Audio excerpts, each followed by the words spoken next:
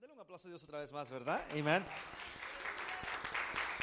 Para mí es un placer poder estar otra vez con ustedes, el poder compartir con ustedes.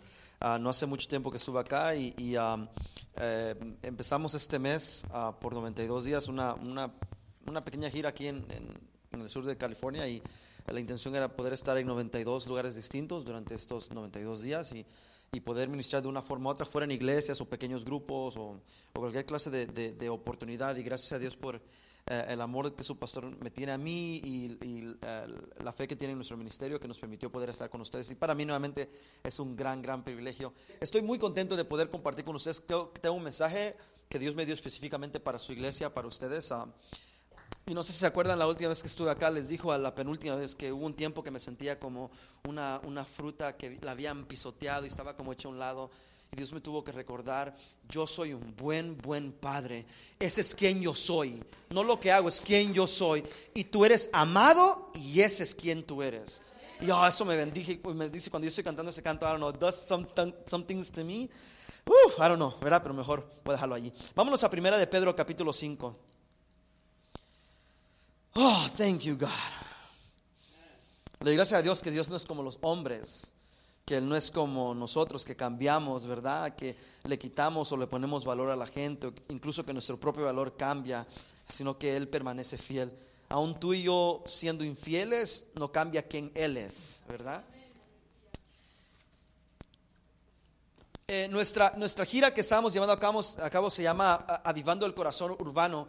Y estoy viendo cómo Dios me está llevando a ciertos lugares y Dios me está dando ciertos mensajes con una base del evangelio, que la gente entienda quién es Dios y qué es lo que Dios es en su vida, y también que entiendan cómo su vida, cómo sus experiencias, lo que han pasado y están pasando, no está, por lo más loco que sea, no está en desacuerdo al plan de Dios. Que Dios puede usar, que Dios manipula las circunstancias para su propio beneficio. Hace unos años atrás estaba viendo un documental que se llamaba Exodus Decoded, ¿verdad? En History Channel.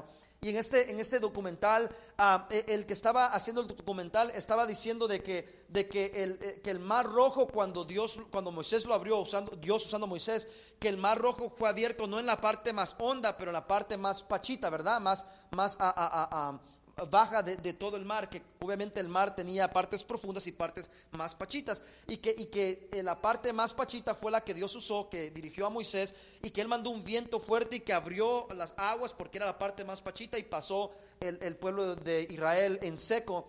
Entonces, y él decía, y obviamente cuando uno oye eso, uno siente como que, espérate, ¿le estás quitando el crédito a Dios? ¿Cómo que no? Dios usó el lugar más profundo, más hondo para abrirlo, para que pasaran.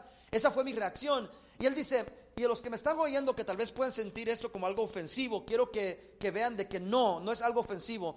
Dice, porque si Dios hubiese usado el lugar más pachito para abrirlo, para que pasara el pueblo de Israel en seco, igual de grandioso era. Porque qué cosa que Dios usara lo más pachito para hundir todo el ejército de Egipto. Y si fue en la parte más honda, también, porque Dios lo abrió para que pasara el pueblo de Israel. Y dice él, nosotros como científicos estamos intentando de explicar cómo Dios lo hizo de forma lógica, porque entendemos que Dios no quiebra sus reglas, Él las manipula. Y eso me bendijo tanto. De que Dios no tiene que quebrar su palabra o quebrar las leyes de la naturaleza para bendecirte. O no tiene que cambiar de una forma extraordinaria tu vida de hoy a la mañana. Él puede manipular lo que ya está en tu vida para llevar a cabo su obra. De que Dios puede usar las partes pachitas de tu vida espiritual para hundir al demonio más grande. Y Dios me llevó a esta escritura que quiero compartir con ustedes. Y quiero en esta noche hablarles unos cuantos minutos bajo el tema Fue Necesario. Voltea a ver a alguien y dile: fue necesario. Todo lo que has pasado, incluso lo que estás pasando, fue necesario. Yo sé que no te gustó lo que te pasó. Yo sé que no hubieras querido, no lo esperabas. Hubieses deseado que Dios te hubiera profetizado el martirio que iba a venir. Pero Dios dice: yo lo permití porque fue necesario. Ahora, cuando Pedro está escribiendo esta carta, al final de su carta, él hace lo que cualquiera de nosotros hiciera cuando escribimos una carta. Al principio decimos todas las palabras amorosas y lindas, y al final decimos todas las cosas que queremos que te recuerdes. Hey, no te olvides de tirar la basura, tampoco no te olvides de llevar la camisa al dry clean, y acuérdate de cerrar la puerta atrás para que no se salga el perro. Decimos esas cosas al final, ¿verdad? De la conversación o de la carta. Queremos darte las cosas que si no te recuerdas nada, no te olvides esto. Al final de su carta, Pedro está haciendo exactamente esto. Está dándonos algo como diciendo, ok, si por el caso no entendieron nada de lo que dije, esto que no se les olvide. Estos principios, si estamos en el versículo 6 del capítulo 5 de Primera de Pedro. Primera de Pedro capítulo 5 versículo 6, ¿verdad? Dice así: humillaos pues bajo la poderosa mano de Dios. O el 5 les dije, ¿verdad? Ok, 5:5, démosle 5:5. Igualmente, jóvenes, está sujeto a los ancianos y a todos sumisos unos a otros, revestidos de humildad, porque Dios resiste a los soberbios y da gracia a los humildes. Humillaos pues bajo la poderosa mano de Dios, para que Él os exalte cuando fuere tiempo, echando toda vuestra ansiedad sobre Él, porque Él tiene cuidado de nosotros. Sed sobrios y velad, porque vuestro adversario el diablo, como león rugiente, anda alrededor buscando a quien devorar. Me encanta eso que se anda buscando a quien devorar, porque eso significa que Él no se puede comer a todos. Se va a comer a algunos, pero no se puede comer a todos. Al cual resistir firme en la fe, sabiendo que los mismos padecimientos se van cumpliendo en vuestros hermanos en todo el mundo. No estás solo en lo que estás pasando, mas el Dios de toda gracia, que nos llamó a su gloria eterna en Jesucristo, después que hayáis padecido un poco de tiempo, Él mismo os perfeccione, afirme, fortalezca y establezca. A Él sea la gloria y el imperio por los siglos de los siglos. Amén. Este es el final de esa carta, es importante. En esta noche, si Dios me da la providencia y la inteligencia para hacerlo, vamos a ver cosas acá que nos van a abrir el futuro para lo que Dios tiene para nosotros. Inclinemos nuestro rostro. Padre, en el nombre de Jesús, gracias por esta oportunidad. Gracias, Padre, por la gente que pones en nuestro camino, por los amigos, por la familia, por una iglesia, por un lugar en donde poder reunirnos y crecer. Gracias por las bendiciones que nos has dado, Dios, durante todo ese tiempo de nuestras vidas, por las puertas increíbles que has abierto.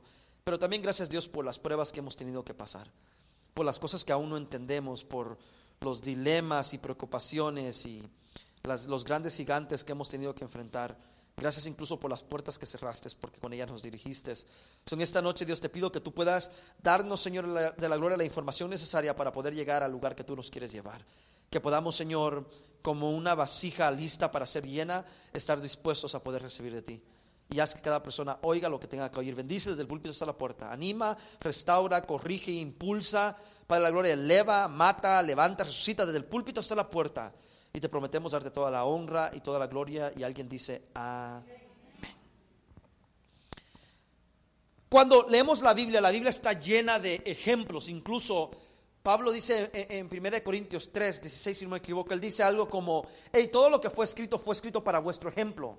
Él está diciendo, tal vez el Antiguo Testamento, al tú leerlo, como lo dije hace unas veces atrás, cuando tú lo lees y miras a David, a Goliat y piensas, ok, voy a agarrar esa historia y ahora ¿a qué gigante mato?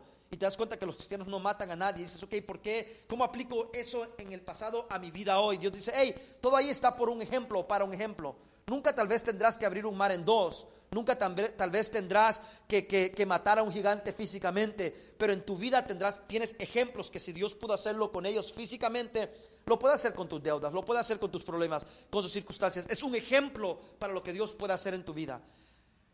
Lo que pasa a veces con los ejemplos es que cuando Dios usa un ejemplo, no de una persona, pero de un objeto, hay ciertos elementos que no se aplican. Como por ejemplo, en Jeremías capítulo 18, versículo 2 al 3, la Biblia nos habla de una visión que tiene Jeremías. Y dice, Jeremías, quiero que vayas a la casa del alfarero y voy a enseñarte algo.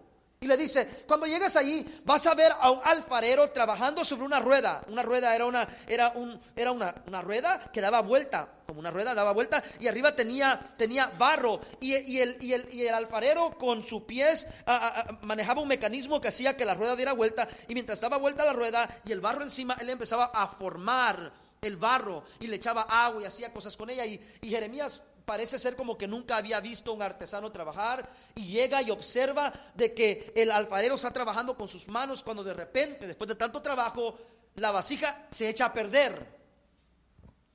Y dice la Biblia que el alfarero viene y agarra la vasija que se echó a perder y la quiebra y la vuelve a hacer de nuevo. Y está mirando Jeremías este ejemplo y le dice: así es Israel, así son ustedes. Yo puedo tomarlos en mis manos y si se echan a perder, yo los voy a volver a hacer. Y uno dice: gloria a Dios, Dios va a volver a hacerme como la vasija. El problema es que la vasija no siente cuando la quiebran. La vasija no siente, por lo menos nunca me ha dicho una vasija que lo siente. No siente cuando le sacan las piedras o cuando le tiran el agua encima. La vasija no siente nada. Pero tú y yo, cuando somos moldeados por Dios, sentimos el proceso. Ahora, la iglesia nos ha convencido de que seamos hiper, super, mega, macro espirituales y que no digamos lo que sentimos, y si nos sentimos enfermos, que no digamos, ¿verdad? Y que estemos todos moqueando, apenas caminando y no, yo estoy bien, pero no estás bien, estás bien mal. Y a veces vivimos como paniqueados, vivimos atrapados, somos prisioneros de fe. ¿Qué es eso?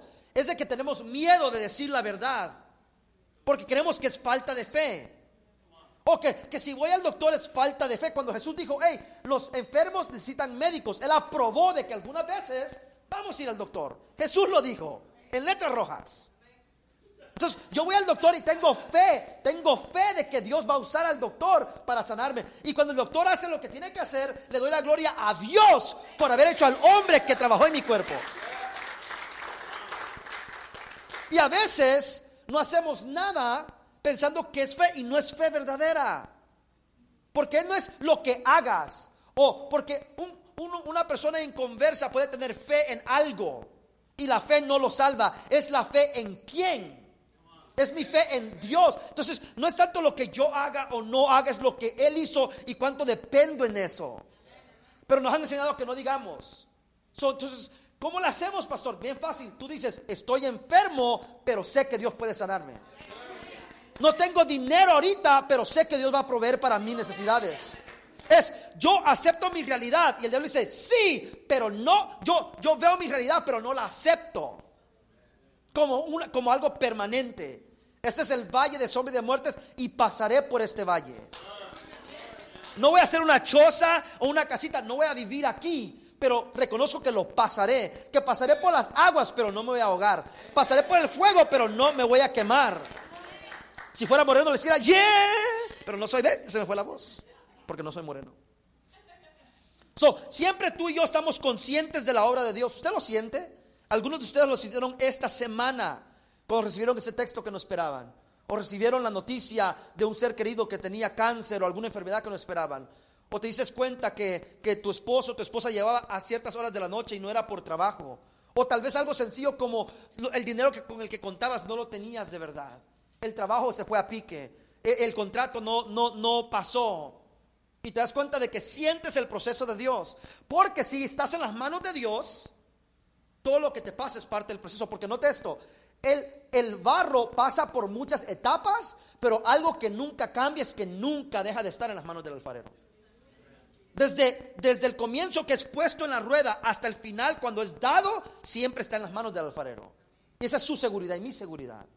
Pero sentimos el proceso. Yo lo he sentido, yo he tenido que llorar.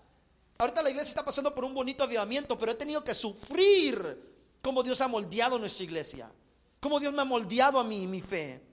Ahora, el problema no solo es de que sentimos todo lo que nos pasa, el problema es que tenemos la tendencia a resistir a Dios en el proceso. Dios nos está moldeando para tener un fin en nuestras vidas, y tú y yo estamos resistiendo a lo que Dios está haciendo. Es Dios queriendo curar la herida, y tú y yo jalando la mano sin darnos cuenta que lo más que la jalamos, lo más que tendremos que pasar en las manos del doctor para que Él pueda hacer la cirugía. Si Dios no está trabajando en nosotros, y Él no va a dejar de trabajar en nosotros, y tú y yo estamos resistiéndonos y no estamos dejando de resistir, ¿cómo podemos llevar a cabo en nuestras vidas la obra de Dios en nosotros? Ahora, Pablo lo dice de una forma bien elocuente en Romanos 7:7. Él básicamente dice: ok, yo pensé que yo era un santo hasta que me encontré con Dios. Él dice: hey, yo estaba bien, yo iba rumbo al cielo hasta que me encontré con Dios, y me preguntó: ¿para dónde vas? Le dije yo: pues para el cielo. Y me dice él: no así. Y él dice, cuando vi la ley, cuando vi lo que salía de la boca de Dios, me di cuenta del pecado que había en mí. Lo dice, ¿quién era? Isaías, en Isaías 6, en el año que murió rey Usías, vio al Señor sentado en un trono alto y sublime, y sus faldas cubrían el templo, y había serafines sobre él, cada uno tenía 6 alas, y después dice al final, dice después más adelante, y dije, ay de mí, que soy hombre de labios inmundos. Espérate, todo este tiempo no se había dado cuenta. No se había dado cuenta hasta que miró a Dios en su trono. Cuando él vio a Dios en su trono, se dio cuenta que tan bajito estaba él. Hasta ahorita, porque él estaba con el rey, él pensaba, yo estoy sobre los demás, sobre todo el mundo, yo tengo influencia, tengo favor. Pero cuando aparece Dios, se da cuenta, oh, Dios está alto y sublime, y sus faldas cubren el templo, y lo que yo apenas estoy experimentando de él, yo me gozo en el servicio y digo, oh, qué presencia. Y en realidad no es la presencia, es sus faldas. Eso es lo que me ha causado gozo, sus faldas. Dice él, ay de mí, que soy hombre de labios inmundos. Y le quiero decir esto, yo pensé que era bueno hasta que me topé con un buen Dios. Yo no sabía que tenía un problema con mi carne, porque nunca tuve que negar a la carne lo que la carne quería, hasta que Dios llegó a mi vida y tuve que ver cuánta carne consumía, y me di cuenta, consumo demasiada carne. Pablo lo dice, dice él, después repite más adelante, ay de mí. Me encanta que dice, no, ¿qué me librará? ¿Quién me librará? Porque no es qué te va a librar, no es lo que hagas, es quién, es Dios, Jesús, que te va a librar de lo que estás haciendo. Mi batalla es con mi carne todo el tiempo. Ahora, eso se los expliqué una vez de las que estuve acá, pero lo diré rápidamente. Cuando el hombre pecó, en él murió algo instantáneo, y después algo se arruinó, y después algo fue designado a morir finalmente. El espíritu del hombre muere cuando el hombre peca. Cuando Adán peca, su espíritu muere, su conexión con Dios, su radar con Dios. Por esa razón, cuando Dios aparece en la escena y le dice, Adán, ¿dónde estás? Adán huye y tiene miedo, porque su espíritu, con el cual se comunicaba con Dios todo el tiempo de una forma clara, ahora había sido muerto y no había comunicación directa con Dios, por lo cual ahora Adán oía truenos y fuego y poder, porque la voz que él oía antes ya no la podía oír igual, porque su espíritu había muerto. Su espíritu murió, su alma se arruinó y su carne se corrompió. La carne, algo corrompido no puede ser arreglado, tiene que ser rebooted, tiene que ser hecho de nuevo. Por esa razón, tu carne nunca va a ser arreglada, va a ser hecha una nueva carne, porque tu carne fue corrompida para siempre. Solo piensa el mal, solo quiere el mal. Y el alma que fue arruinada puede ser arreglada, y con la ayuda del Espíritu es arreglada. Cuando un cristiano acepta a Cristo, una persona acepta a Cristo, recibe a Dios en su corazón, la Biblia dice que son nueva criatura. Pero ¿nació de nuevo su alma? No, porque sigue siendo la misma persona. ¿Su cuerpo nació nuevo? No, porque sigue deseando lo mismo de antes. ¿Qué es lo que nació de nuevo? El Espíritu. Porque la carne nunca ha muerto. ¿Cómo puede nacer otra vez? El alma nunca ha muerto, va a morir. Alma que pecare morirá en el futuro. El alma no ha muerto, eso no puede nacer de nuevo. Pero el espíritu que murió en el Edén nace de nuevo, es la nueva creación. Y después el espíritu comienza a influenciar el alma, y el espíritu comienza a arreglar el alma. Pero el cuerpo nunca deja de ser atado y viciado a este mundo. Estás viviendo toda tu vida con un cuerpo muerto encima de ti, y que de vez en cuando, como un zombie, se levanta y quiere comer tu cerebro. Por eso la Biblia dice renovar vuestra mente todo el tiempo. ¿Qué es lo que pasa con nosotros? Que cuando estamos en el proceso, le pedimos a Dios, Dios, si me vas a pasar por ese proceso, desconéctame del cuerpo y de mis necesidades. Pero eso no va a pasar.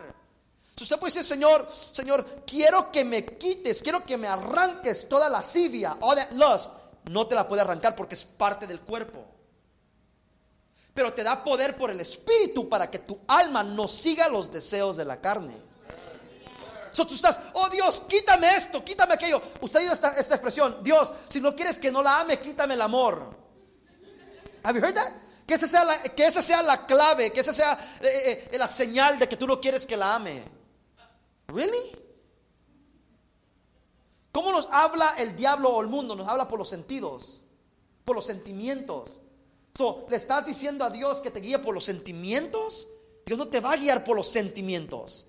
Porque los sentimientos siempre le van a pertenecer a la carne y la carne usará siempre tus sentimientos para guiarte. Pero Dios usa el espíritu, por eso habla tu mente y tu corazón. Y Él dice, renueva tu mentalidad, acércate a mí, desvacíate de ti. Y así te habla Él, así te guía Él. Pero el hombre está, no, Señor, desconéctame de mi cuerpo, no va a pasar. Oh, Señor, quítame el deseo. Pero no va a pasar. ¿Qué decide hacer Dios? Porque Él no puede quitarte la carne de tu cuerpo, no puede quitarte el deseo de la carne de tu cuerpo y no puede quitarte el deseo del alma. Lo que Él hace es que Él se mete en tu espíritu. ¿Ya han oído la expresión He's working in me? ¿O Él está trabajando en mí? La expresión es más que Él está trabajando en mí. Él está trabajando en mí. Él está adentro, trabajando desde adentro hacia afuera. Día a día, Él está escarbando y escarbando y escarbando. Y por eso cuando la palabra de Dios viene, dice la Biblia que viene y entra a tu interior. Y de tu interior corren ríos de agua viva. Porque Él pone una fuente adentro de ti para que empiece a empujar hacia afuera todo lo que a Él no le agrada. Ese es el trabajo de Dios. Ahora, durante el proceso, que es Dios trabajando dentro de mí, expulsando hacia afuera todas las cosas que me están hiriendo, porque un vaso se va formando. Si usted mira al alfarero, él empieza a meter la mano por dentro primero y forma lo de adentro y después empieza a formar lo de afuera, ¿verdad? Entonces Dios empieza a formar lo de nuestro adentro y en el proceso Él nos protege. Él pone guardias eternas en nosotros para protegernos en el proceso. Porque Él sabe que te vas a resistir y porque Él sabe que tú vas a pelear contra Él. Él pone protección. Hace poquito o ayer llevé a mi hijo al dentista y tenía una cavity, ¿verdad? Y me dicen, quiero que lo traiga a tal fecha para que le hagan le chequen.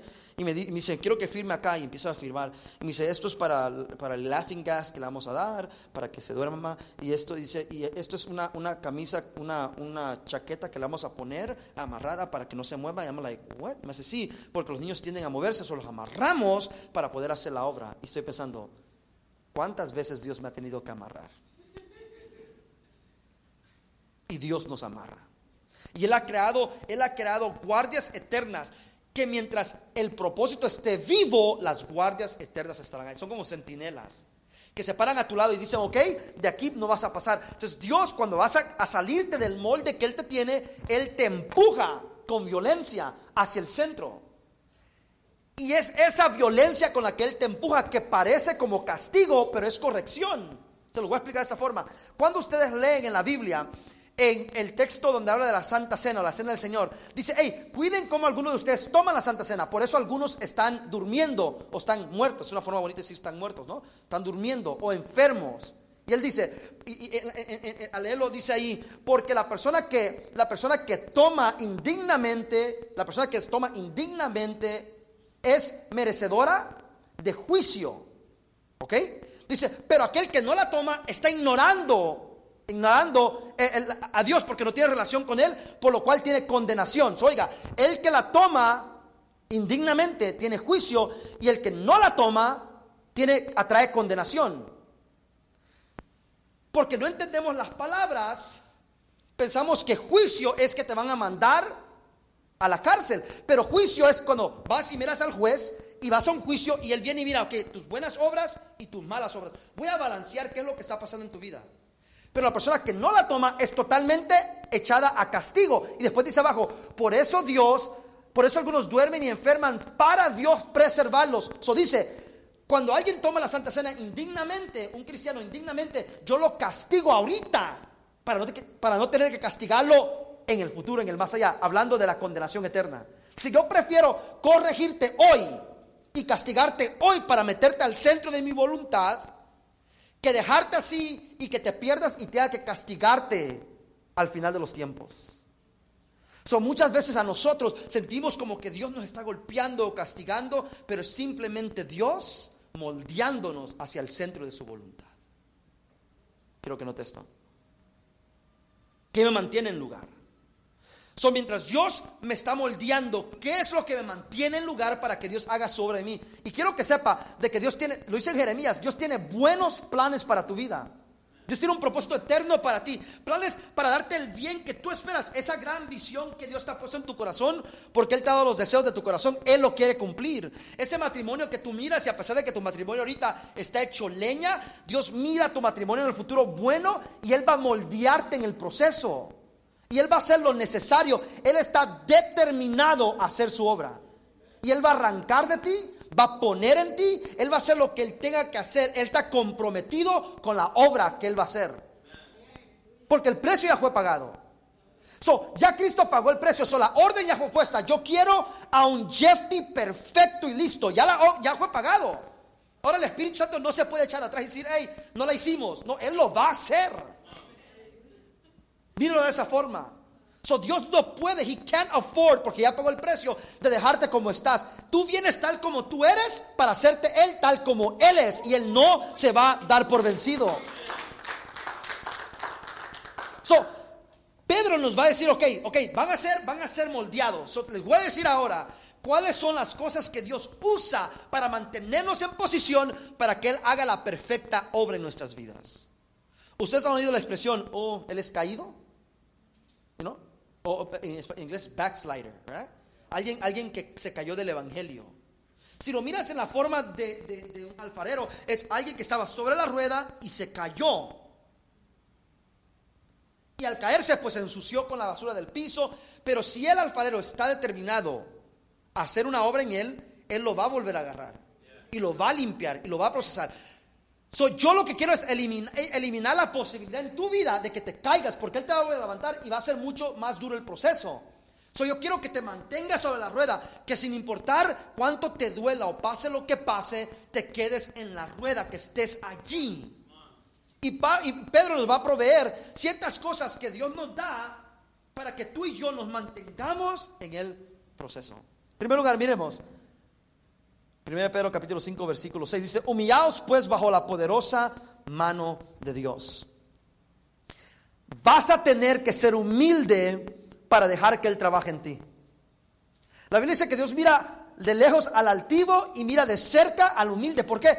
Porque Dios siempre puede trabajar en un corazón humilde. Ahora, humilde no quiere decir que no preguntas. Humilde no quiere decir que no tienes preguntas a las cosas que Dios hace en tu vida. Humilde significa que a pesar de las preguntas que tienes, te pones sumiso bajo lo que Él quiere hacer en tu vida. ¿Qué significa eso? De que a veces Dios usará cosas negativas para procesarte, y tendrás que ser suficientemente humilde para dejar que lo haga.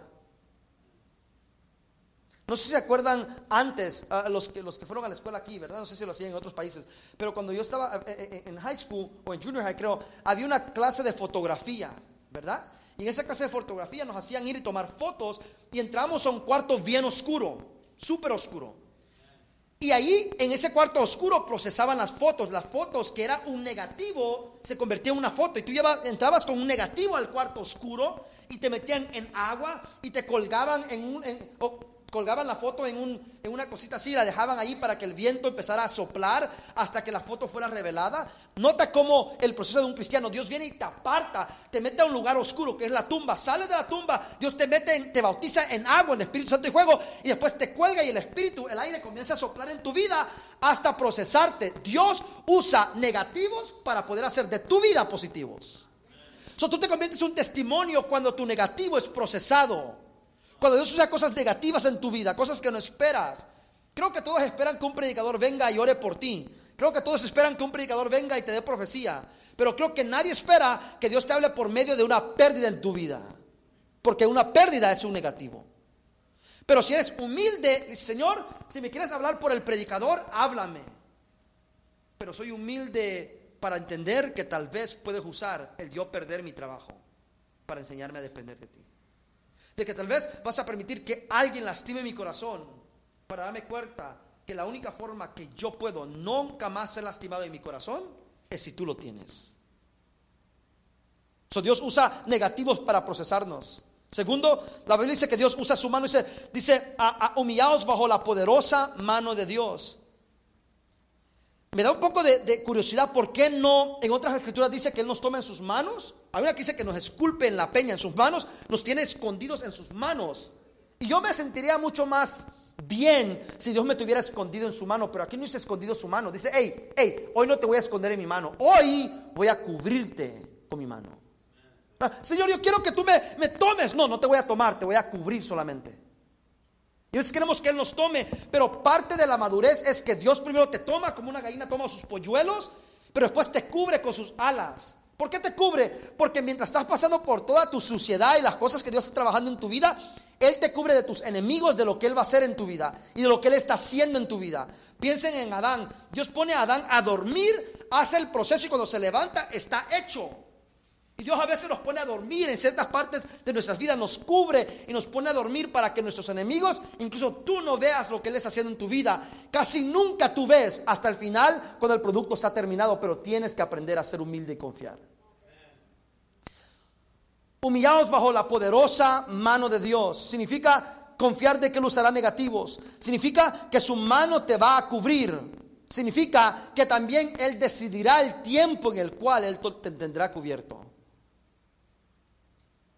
Él decide cuánto tiempo tu proceso va a durar. Y creo que como pastores es algo que a veces nos agarra en curva, porque pensamos que porque el brother acá o la hermana acá le duró 3 meses para poder ponerse firme con Dios, al otro hermano le tiene que tomar 3 meses, pero Dios decide cuánto tiempo a alguien le va a tomar para madurar. Porque tú y yo no sabemos qué tan profundo están las heridas o qué tan profundo está la raíz del mal, y Dios tomará su tiempo. Él tiene la eternidad. He's not in a hurry. Él tomará su tiempo para procesarte. Y tendrás que tener la humildad para poder esperar bajo su mano. Ve, lo que pasa es que a veces nos mudamos. Por ejemplo, el hijo pródigo. ¿Se acuerdan la historia del hijo pródigo? ¿Se acuerdan que él va y le pide a su padre sus bienes? Y la idea es, eso no está bien. Él no le hubiese pedido los bienes a su padre. Y tal vez no era el tiempo. Pero note que ahí dice, y él les repartió sus bienes. No solo le dio los bienes al hijo menor, también se los dio al hijo mayor. Dice que les repartió, a los dos les dio sus bienes. Si el darle sus bienes era malo, entonces también el hijo mayor pecó, porque recibió los bienes también. Pero el pecado no estaba en recibir o pedir los bienes. El mal estaba en que los recibió y se fue de la casa del padre. ¿Ves? Dios puede darte un don, una bendición extraordinaria sobre tu vida, pero si no te mantienes bajo la poderosa mano de Dios, aquello mismo que sirvió como para ser de bendición en tu vida, más adelante se convertirá lo que te llevará a la muerte. Miren a Balaam. Dios le hablaba a Balaam, un gran siervo de Dios. Por lo menos en la escritura que leemos de él, Dios le habló por lo menos 13 veces. Y Dios no le va a hablar a un charlatán. Dios no le va a hablar a alguien que no está cerca a él. Balaam era un siervo de Dios que se corrompió, se bajó de la mano de Dios y después usó su don para perversidades. Y terminó siendo, ahora cuando usted oye de Balaam, usted piensa en falsos maestros, en falsos predicadores. Pero un punto, Israel consideraba a Balaam un siervo de Dios, porque si no, el rey no hubiese oído la voz de Balaam. Incluso Dios lo usa para hablar bendición a Israel. Si te bajas de la mano de Dios, algo negativo vendrá a tu vida. Hay alguien en este lugar que tal vez Dios te ha puesto bajo un ministerio en la iglesia, los niños o el servir o la música o cualquier área, o limpiar los baños, y tú quieres moverte de debajo de la cobertura de Dios dentro de esta iglesia. Te digo, si te mueves, va a ser más el dolor que recibirás aunque sea sirviendo en otro ministerio. Si no es bajo la mano de Dios, vas a sufrir consecuencias. ¿Cuántas veces nos hemos movido, verdad? Dios nos prometió, te voy a dar una bendición. Y nos mudamos y nunca llegó la bendición. Y dijimos, Señor, ¿por qué no mandaste la bendición? Y Dios dijo, sí la mandé. Pues no la recibí. ¿Cuál es tu dirección? Tal lugar. Yo lo mandé al lugar que yo te prometí que le iba a mandar. Pero tú te moviste del lugar. Someteos humillados bajo la poderosa mano de Dios. Y después dice, primero es humillados. Segundo dice, echando toda vuestra ansiedad sobre Él. Echando toda vuestra ansiedad, preocupación, nuestro dilema sobre Él. Dice, porque Él cuida de nosotros. Y yo le decía, Señor, ¿qué significa eso? Que tú tienes tu mano sobre mí, tú tienes tu mano puesta sobre mi vida. Me tienes cubierto, protegido del mal. Me tienes protegido de los comentarios de los demás, de todas las cosas que pueden distraerme. Me tienes cubierto. Ahora, ¿por qué poner peso sobre tu mano? Me puse a pensar cuando estoy predicando en algún lugar y ponen un ventilador atrás y está soplando el ventilador y de repente mis notas se van volando, entonces y tengo que poner mi teléfono sobre las notas, tengo que poner peso sobre la nota para que se mantenga arriba. Y Dios dice, ¿sabes qué? ¿Tú piensas que son tus cosas buenas que me mantienen fiel a ti? Dice, no, es cuando tú pones tus cargas sobre mí. Tus cargas sirven como peso para yo mantener mi mano sobre tu vida. Son tus cargas. A veces yo como pastor hay gente que viene y me dice, pastor, disculpe que le estoy hablando para molestarlo, pero quiero que ore por mí. Me quedo yo, espérate, pero ese es mi trabajo. Si tú no me llamas para consejos, yo soy inservible. Si yo no estoy aquí para ayudarte, soy inservible. Pierdo la justificación de mi existencia. Yo soy pastor para pastorearte. Nunca me vas a molestar si me llamas para que te pastoree. Ese es mi trabajo. Dios dice, hey, yo soy Dios tu sanador. ¿Por qué no me traes tus enfermedades? Usted lo ha oído, ¿verdad? No fui al servicio porque estaba enfermo. ¿What? No fuiste al doctor porque estabas enfermo. No llevaste el carro al car wash porque estaba sucio. ¿Verdad que no tiene sentido? El de que no vengas a Dios porque hey, tengo tantos pecados y cargas. Cuando Él dice, yo soy tu protector, yo soy tu redentor. Y si soy tu redentor, necesito algo de ti que tenga que ser redimido. Yo sé que esto sonará un poco raro, pero ¿saben por qué cada mañana son nuevas las luchas que tenemos? Porque Él no nos puede dar misericordia si no hay luchas. Él a veces intencionalmente manda cosas a tu vida, te pone en lugares en tu vida para tener que tener una justificación para darte algo. Él viene y te dice, hey, ¿por qué no cortas la grama? No quiero. ¿Por qué no recortas la grama? Porque Él dejó en la grama $20 que tú necesitas, pero no te los quiere dar, porque no te los puede dar enfrente de la gente. Solo los pone en la grama para que vayas y cuando estás, ¿por qué me puso a hacer esto? ¿Por qué estoy pasando por esta prueba? $20 que necesito. Dice Dios, yo uso lo negativo. Yo te dirijo a cosas negativas para en ello esconder los tesoros que nadie te puede dar.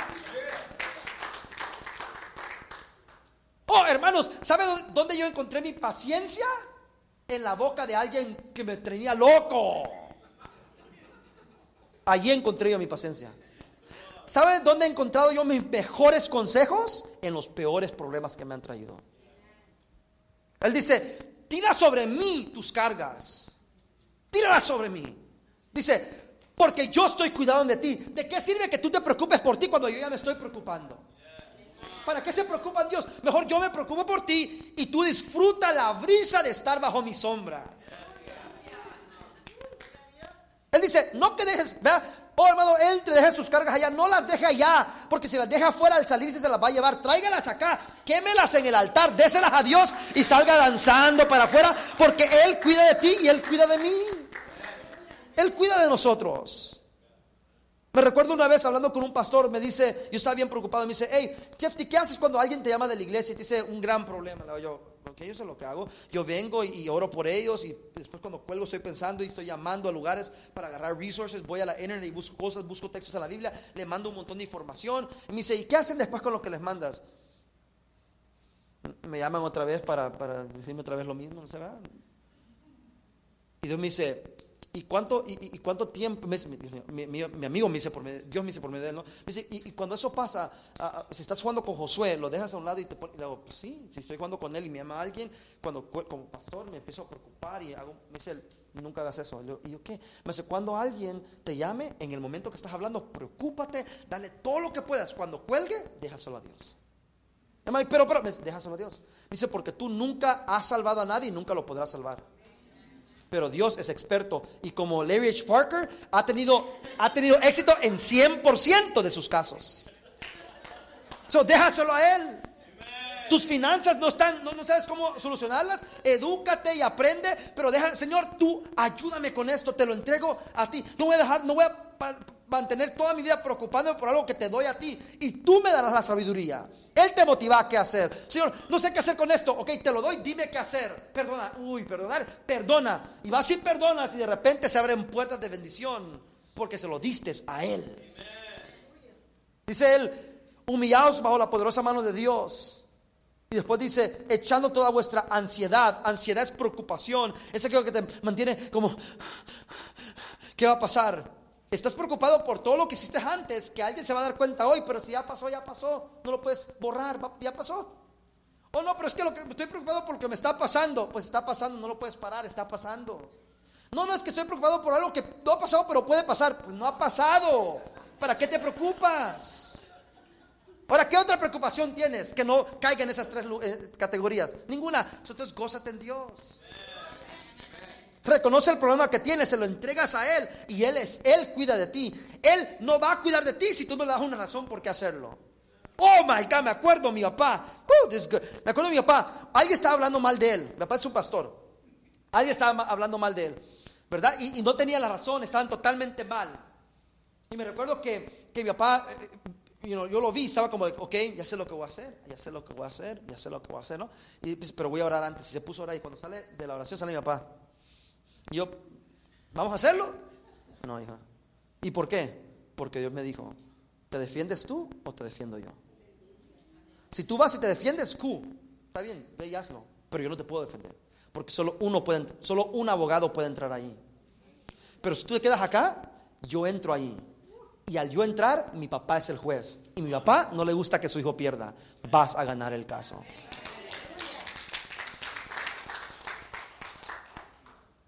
Y ahora la persona que habló, dijo todas esas cosas, está enfermo, está mal, su ministerio se fue a pique. Mi papá acaba de ignorar hace unos meses atrás un templo de $3.5 millones. Tiene 1,200 personas en su iglesia. Y nadie se acuerda de lo que el hombre dijo. ¿Por qué? Porque Dios defendió. Entonces dice, hey, déjame tus cargas y yo cuidaré de ti. No tendrás que preocuparte nada más. Yo voy a cuidar de ti. Dígale a alguien, Dios va a cuidar de ti. Entonces dice, humíllate, dame tus cargas. Y después dice, sed sobrios y velar. Entonces dice, ok, cuando estás en la mesa y te estoy operando y estoy moldeándote, tú estás sentado en la mesa y estoy moldeándote. Y el diablo sabe que que estás humillado. Y el diablo sabe que ya has dejado tus cargas sobre mí. Lo que el diablo va a hacer, porque él no ha dejado de insistir en botarte, el diablo va a tirarte distracciones. De repente la persona con la que no has hablado en 7 años, que hiciste aquello y aquello, aparece en tu vida exactamente cuando estás pasando por el proceso de la soledad.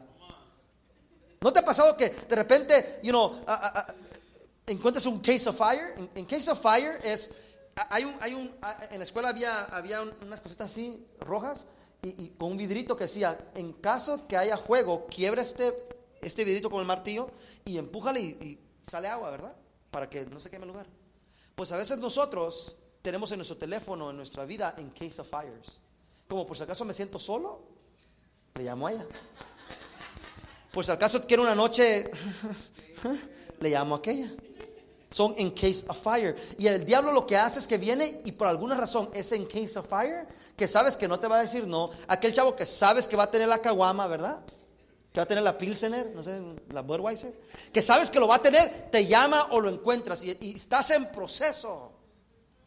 Y Dios dice, dice Pedro, usado por Dios, cuando estés en el proceso, no solo te humilles, no solo dale tus cargas, pero está velando, está alerta.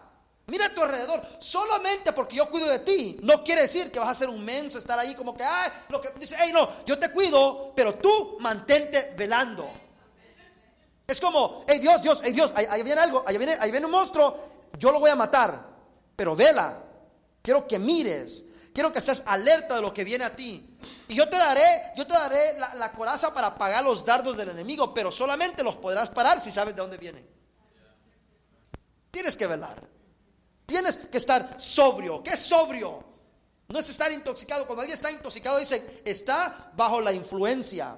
¿Qué te está influenciando? ¿Lo que te pasó hace 10 años? ¿Qué te está influenciando? ¿Tu exnovio? ¿Tu ex esposo? ¿Qué te está influenciando? ¿La experiencia del fracaso? Dices, no, yo creo en Dios, pero estás siendo influenciado por un sentimiento. Estás no siendo sobrio. Sobrio es no estar influenciado por algo. Y si estás siendo influenciado por algo, estás borracho de lo que sea que te está influenciando. ¿Y qué pasa cuando estás borracho? Te llenas de valentía. Este tráiler, vente, el tráiler yo lo mato. ¿Qué haces cuando no estás sobrio en Dios? Crees que puedes hacerle frente al diablo o a la tentación. ¿Sabes cuál es la mejor forma de no perder contra el diablo? No pelear contra él. dejar que Dios pelee la batalla. Nunca perderás una batalla que no peleas. Por eso yo no peleo. Yo dejo que Él pelee por mí. No es por mi fuerza, es por sus fuerzas, dice Dios. Estamos a ser sobrios, no dejar que nos influencien esas cosas, memorias del pasado. Y tenemos que ser bien inteligentes y bien astutos, porque el diablo va a traer cosas en nuestras vidas. Va a traer dardos que van a venir a tratar de minar nuestra mente. Pero nos dice Pedro que si vas a ser moldeado por Dios, sé humilde, deja tus cargas en Él, pero sé sobrio y velar por el adversario. Anda como león rugiente. ¿Sabe usted que un león no caza? ¿Cuántos saben eso? Que un león no caza. Los que cazan son las leonas. You know? Es Nala, not Simba. Right? So, es la mujer leona, la leona que caza. El león solo está ahí. Pero lo que pasa es que hay un león que es el rey o es el líder del grupo de leones. So, él se sienta y dice, tengo hambre. Y las leonas salen y traen comida, ¿verdad? Pero cuando un león está viejo y lo han sacado del grupo y no tiene dientes y no tiene leonas que le cacen, él ruge. ¿Verdad? Eso pareció más como un T-Rex, pero esa es la realidad, ¿verdad? Y él ruge. Y de repente un animalito que está por ahí, un venado que oyó el rugir, sale corriendo a la boca del león, de lo nervioso. No sé si han visto un video en YouTube donde un león viene y ruge y hay creo que es un like a gazelle o un impala que sale corriendo, y porque va corriendo huyendo del rugir, ¿verdad? Va y se pega en un árbol en la frente y cae desmayado al lado del león. Y bien, lo que el diablo hace es que él ruge en tu vida para que tú pierdas control y te salgas de la rueda y caigas en sus manos. Él anda como león rugiente, no es un león. El único león en la Biblia, hermanos, usted ya sabe quién es. Es el león de la tribu de Judá, es el que venció, es tu Salvador y mi Salvador. Pero el diablo anda como león rugiente, anda como Duck Dynasty, con una cosita haciendo, puchándole, para que te asustes, para que del pánico te dejes comer por el diablo. Pero tú tienes el poder para hablar y para declarar sobre tu vida lo que Dios te ha hecho. Y decir, Señor, aquí estoy, no voy a mover de la rueda, porque Él no se atreve a venir a la rueda a sacarte cuando Dios está trabajando en ti. Él no va a venir cuando Mufasa está en casa. Él no va a venir. Él te va a agarrar cuando sales de Pride Rock. Oh, God bless Lion King, ¿eh? Él te va a atacar cuando estás fuera del lugar. Cuando estás fuera, Él va a tratar. ¿Y qué hace? Él viene y te juzga. Él viene y te dice pensamientos negativos hasta que te vayas, hasta que pierdas quién tú eres. Pero Dios dice, no te vayas de la rueda en la cual estoy trabajando contigo. El diablo te quiere sacar porque estoy afilando tus dientes, leoncito. Y Él quiere que te bajes para agarrarte a mitad de proceso. Y a mitad de proceso cualquier animal te puede vencer. Pero si te mantienes en la rueda, formaré en ti mi imagen. Y cuando te vean a ti, verán al león y huirán tus enemigos delante de ti. Vendrán a ti en un camino y saldrán por 7, porque yo estoy contigo. Entonces el diablo va a venir a rugirte. ¿Qué te va a decir el diablo? Te va a decir, hey, ¿dónde están los demás? Y dirás, es cierto, toda la gente en la iglesia que ayudé, toda esa gente por la cual oré, ¿dónde están ahorita? Para desenfocarte cuando Dios te ha dicho, hey, te quiero solo. You know, los que están casados saben esto. Hey babe, let's go home. Espérate, es que el partido. Let's go home. Es que el partido, falta como un minuto para que termine el juego. Faltan como 2 segundos para que ya no tenga huevos yo para producir. O los ovarios, ¿verdad? Ya, ahorita es la hora, si no es hoy, no nunca. Y él no entiende que lo que ella quiere no es quitarle el partido o quitarle a su amigo, es porque ella está lista para reproducir. Y si no se alejan en este momento a la soledad, ellos no pueden crear lo que pueden crear en ese momento. Y Dios dice, a veces yo te saco de los lugares donde estás. Estás en un cuarto lleno de gente, pero estás solo porque yo he querido que estés solo. Entonces usted en la cruz, o antes de la cruz, Él dice, haz pasar de mí esta copa. Esto es demasiado fuerte. Pasa esta copa de mí. No quiero. Él está diciendo, no quiero. Si hay otra forma, podemos hacerlo. Está a punto de salirse de la rueda y después dice, pero sea tu voluntad y no la mía. Mira, lo que el diablo quiere es que te salgas, que te vayas de la casa, hijo pródigo, que te alejes de la cruz, porque él sabe que si vas a la cruz vas a morir, pero con tu muerte muchos van a venir a la vida. Y Dios dice, ¿sabes qué? El diablo va a venir a rugir, te va a decir, ¿dónde están los demás? Y tú puedes decir, no están acá porque el único que necesito ahorita en mi vida es Dios. Oh, ¿dónde está Dios ahorita en tu vida? No lo miras. Y tú, cierto, no lo miro.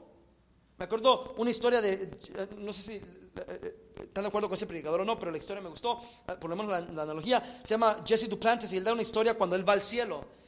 Dice que él llegó al cielo y miró al Padre allí, una gloria tremenda, y el Hijo estaba ahí, Jesús estaba allí con él. Y él estaba haciendo preguntas al Hijo, y diciéndole, y esto y aquello. Y después le dice, espérate, pero yo no veo al Espíritu Santo. Yo veo al Padre y veo al Hijo, pero ¿dónde está el Espíritu Santo? No lo veo aquí en el cielo. Y Jesús le mira y le dice, ¿está trabajando en la iglesia en la tierra? Tú debes saber esto, eres predicador. Y a veces estamos como, ¿dónde está Dios? Y Dios dice, estoy trabajando dentro de ti. ¿Por qué quieres verme afuera? ¿Por qué estás buscándome las cosas de afuera cuando estoy dentro de ti? ¿Por qué estás queriéndome ver mover cosas aquí, mover cosas allá, cuando lo que yo estoy haciendo ahorita es trabajando dentro de ti?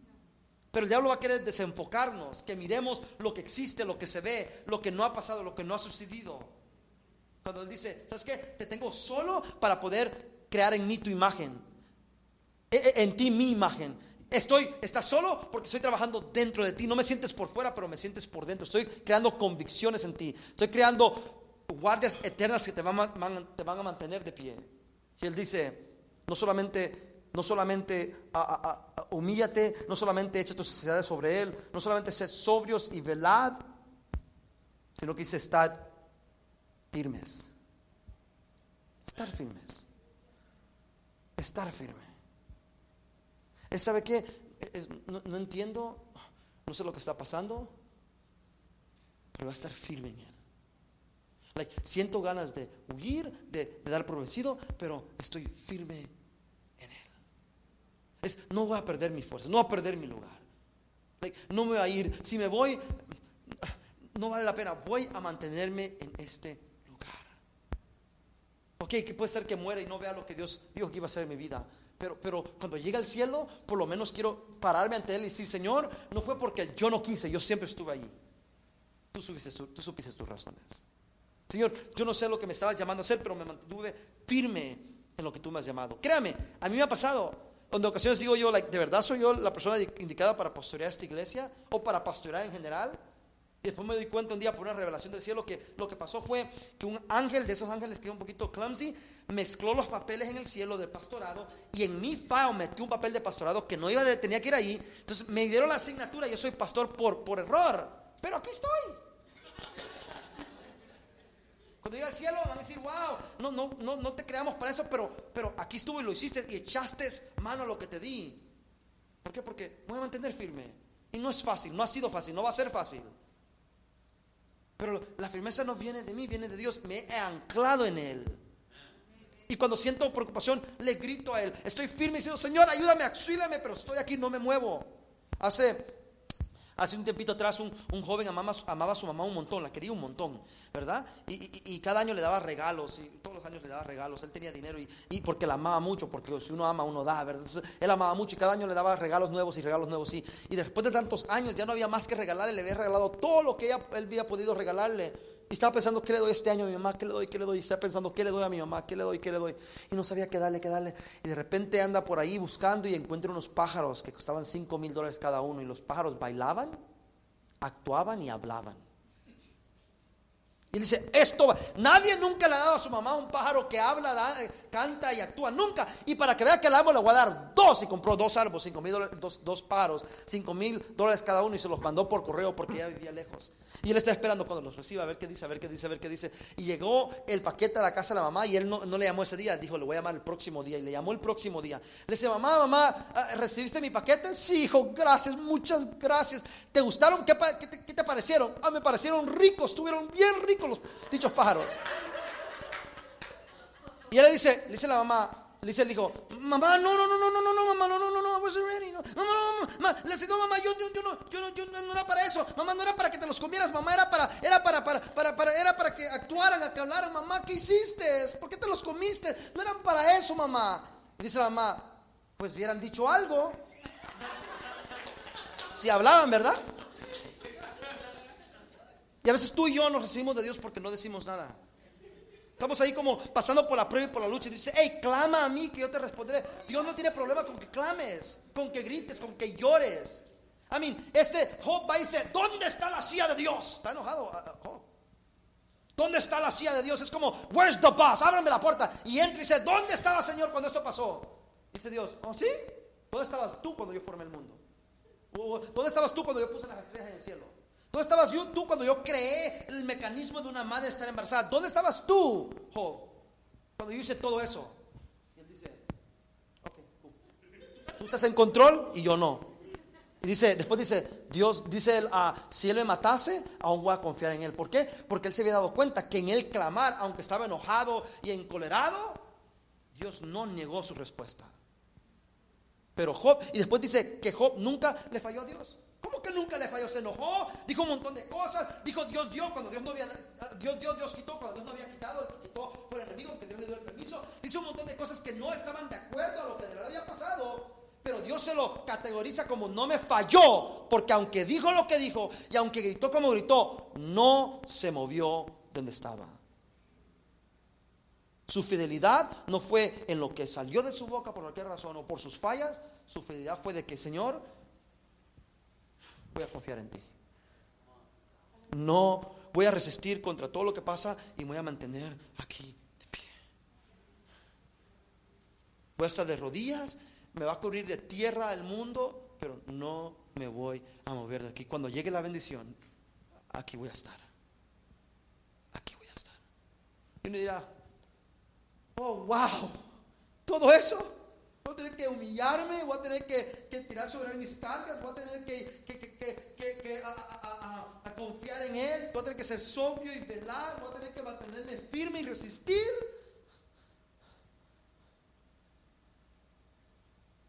Dice sí, pero no sin recompensa. Y dice, y cuando todo esto haya pasado, mas el Dios de toda gracia, que nos llamó de su gloria eterna en Jesucristo, después que hayáis padecido un poco de tiempo, Él mismo te va a perfeccionar. Significa, estarás completo. Nada te faltará, no necesitarás de nada, estarás completamente seguro en quien yo te he hecho. Serás una Swiss Army knife, tendrás todo en ti lo necesario para poder llevar a cabo la obra.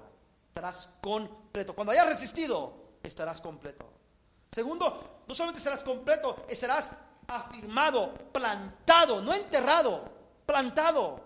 Enterrado es que te meten en la tierra y te cubren y te mueres, pero plantado es que te meten en la tierra para que mueras, para que salgas y des fruto. Estás plantado. He puesto una piedra que te mantenga firme, he puesto agua que te nutra, estarás plantado.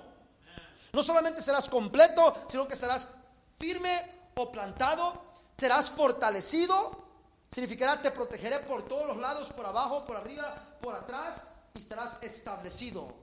En otras palabras, dejarás un legado. La gente oirá de lo que yo he hecho en tu vida. Tu vida será un testimonio para los demás. No solo será contigo y tus hijos, sino con los hijos de tus hijos y los hijos de los hijos de tus hijos. Yo te dejaré un legado de testimonio de lo que yo he hecho en tu vida. Y después dice al final, para concluir, te dice en el versículo 11, a Él sea la gloria. Y la gloria significa el valor de algo. La gloria de un rey era el valor del rey. ¿Cuánto oro poseía?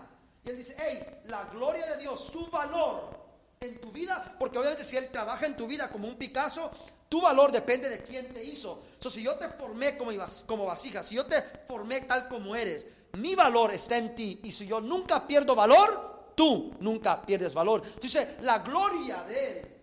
Y después dice, su imperio, que habla de poder. En otras palabras, si Él te da una posición, nunca se te será quitada porque Él no se va a morir. Y para los judíos esto era importante, porque los judíos fueron esclavos porque alguien perdió el poder. Cuando ellos llegaron a Egipto, eran favorecidos porque José era amigo del faraón.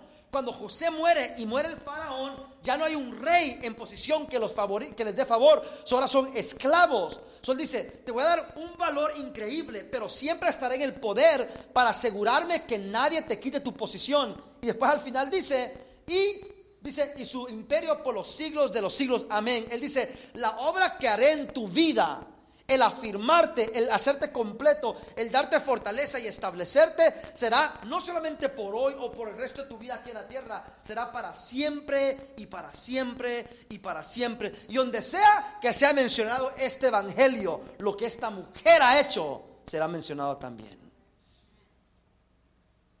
Si usted no está trabajando por algo que va a pasar aquí en la tierra, usted está trabajando por la razón por la cual los santos irán al cielo y preguntarán: yo quiero conocer a ese hombre, a esa mujer que Dios usó. Y cuando ellos lleguen a ti para saber tu gran historia, tendrás que decirle: yo solo fui el vaso que me mantuve humilde, que resistí al diablo, que fui sobrio y velé, y que eché mis cargas sobre él. Todo lo demás lo hizo él. En esta noche mi asignatura era esta: decirle: hey, todo lo que ha pasado, está pasando, es parte del proceso, tenía que pasar, porque tu valor está directamente ligado a tu proceso.